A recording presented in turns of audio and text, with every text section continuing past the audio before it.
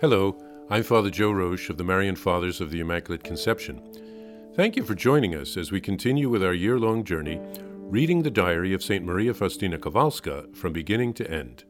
Today we take up from where we left off, beginning with diary entry number 571. O my Jesus, eternal truth, I fear nothing, neither hardships nor sufferings. I fear only one thing, and that is to offend you. My Jesus, I would rather not exist than make you sad. Jesus, you know that my love knows no one but you. My soul is absorbed in you. Oh, how great should be the ardor of every soul who will live in that convent, since God desires to come and live with us. Let every one remember that if we religious do not intercede before God, who will? Each of us should burn like a pure sacrifice before the majesty of God. But to be pleasing to God, each one should unite herself closely to Jesus. It is only with him, in him, and through him that we can be pleasing to God. December 21st, 1935.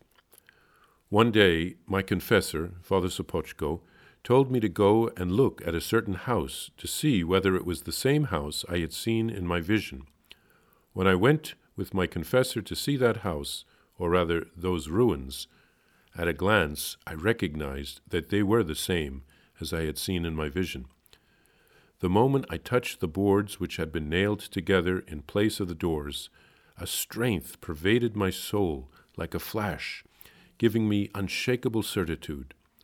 I went away quickly from that place, my heart full of joy, for it seemed to me that there was a certain force chaining me to that place.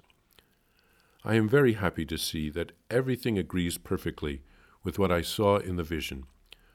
When the confessor spoke to me about the arrangement of the cells and other things, I recognized everything to be the same as had been told me by Jesus. I am delighted that God is acting in this way through my confessor, but I am not surprised that God is giving me such light, since God, who is light itself, lives in a pure and humble heart, and all sufferings and adversities serve but to reveal the soul's holiness. When I returned home, I went immediately to our chapel to rest a while. Then suddenly I heard these words in my soul: "Do not fear anything. I am with you. These matters are in my hands, and I will bring them to fruition according to my mercy, for nothing can oppose my will." Christmas Eve, 1935. From early morning my spirit was immersed in God. His presence pervaded my whole being. In the evening, before supper, I went to the chapel for a minute to share the wafer at the feet of Jesus with those who are far away, and whom Jesus loves greatly, and to whom I owe so much. Just as I was spiritually sharing the wafer with a certain person, probably Father Sopoćko, I heard these words within me: his heart is, for me, a heaven on earth. When I was leaving the chapel, in an instant, God's omnipotence enveloped me. I understood how greatly God loves us. Oh, if people could at least partly comprehend and understand this. Christmas Day, Midnight Mass.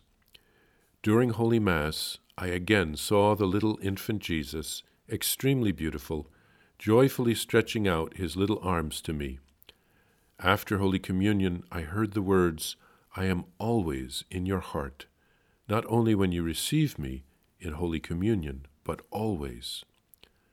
I spent these holy days in great joy.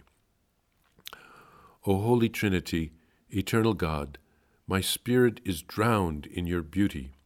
The ages are as nothing in your sight. You are always the same. Oh, how great is your majesty! Jesus, why do you conceal your majesty? Why have you left your heavenly throne and dwelt among us? The Lord answered me, "My daughter, love has brought me here, and love keeps me here.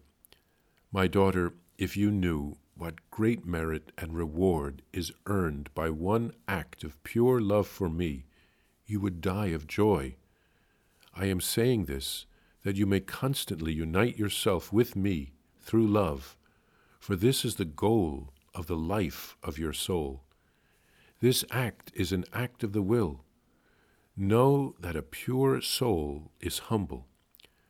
When you lower and empty yourself before my majesty, I then pursue you with my grace and make use of my omnipotence to exalt you.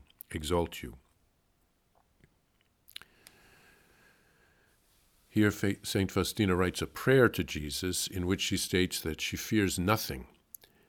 Now, just the fact that she feels so strong is a sign that she has received a great grace from God. And then she marvels at the grace of living in a convent where Jesus is present in the Blessed Sacrament. And Jesus states that he longs to live in that new convent, in the new congregation, with the sisters.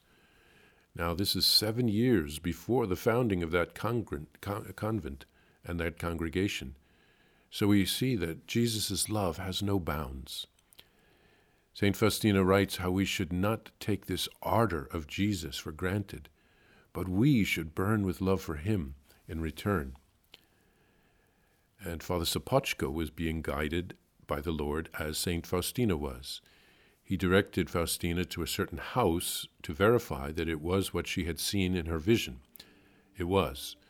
And when she went there, the Lord confirmed it by letting her feel attached to that house. Apparently, Father Sopoćko spent his own money to fix that house for the future congregation, but the war interrupted those plans. Now, St. Faustina herself never lived in that house during her lifetime, but Jesus reassured her by giving her strong graces when she touched that house and visited that house. And as the spiritual foundress of that new community, surely St. Faustina lives with that new community in a spiritual way. When we read in the scriptures the detailed plans that God gave for the building of the temple or the building of the Ark of the Covenant, we see that God is a God of the details. He doesn't leave things to chance. So he was inspiring both St. Faustina and Father Sopoćko about the founding of this new congregation. On Christmas Eve, the Polish tradition was to share the Christmas wafer. It's like a unconsecrated host, but in a rectangular shape, and to share that Christmas wafer with loved ones before the meal. So St. Faustina goes into the chapel so that she can spiritually share it with loved ones who are far away. And Jesus reveals to Faustina that there is great merit for just one act of pure love for him. So let's continue loving Jesus with all our hearts.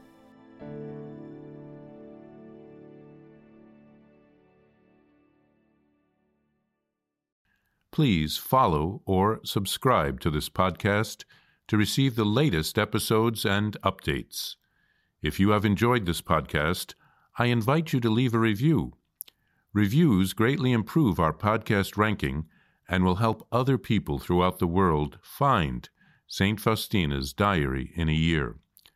Remember, Jesus promised St. Faustina in Diary number 1075, souls who spread the honor of divine mercy are protected by God like an infant by a gentle mother. Please help us spread the message of divine mercy. Thank you, and God bless you. Visit shopmercy.org to order your copy of Divine Mercy in My Soul, the Diary of St. Maria Faustina Kowalska. It's available in print in English, Spanish, and Polish, and in English as an e-book, available now on shopmercy.org. Are you enjoying this podcast? I invite you to listen to more shows brought to you by the Marian Fathers of the Immaculate Conception. Join us daily for enriching spiritual content, which will help you on your journey with Jesus Christ. Simply visit divinemercyplus.org. for a complete list of our shows. That's DivineMercyPlus.org.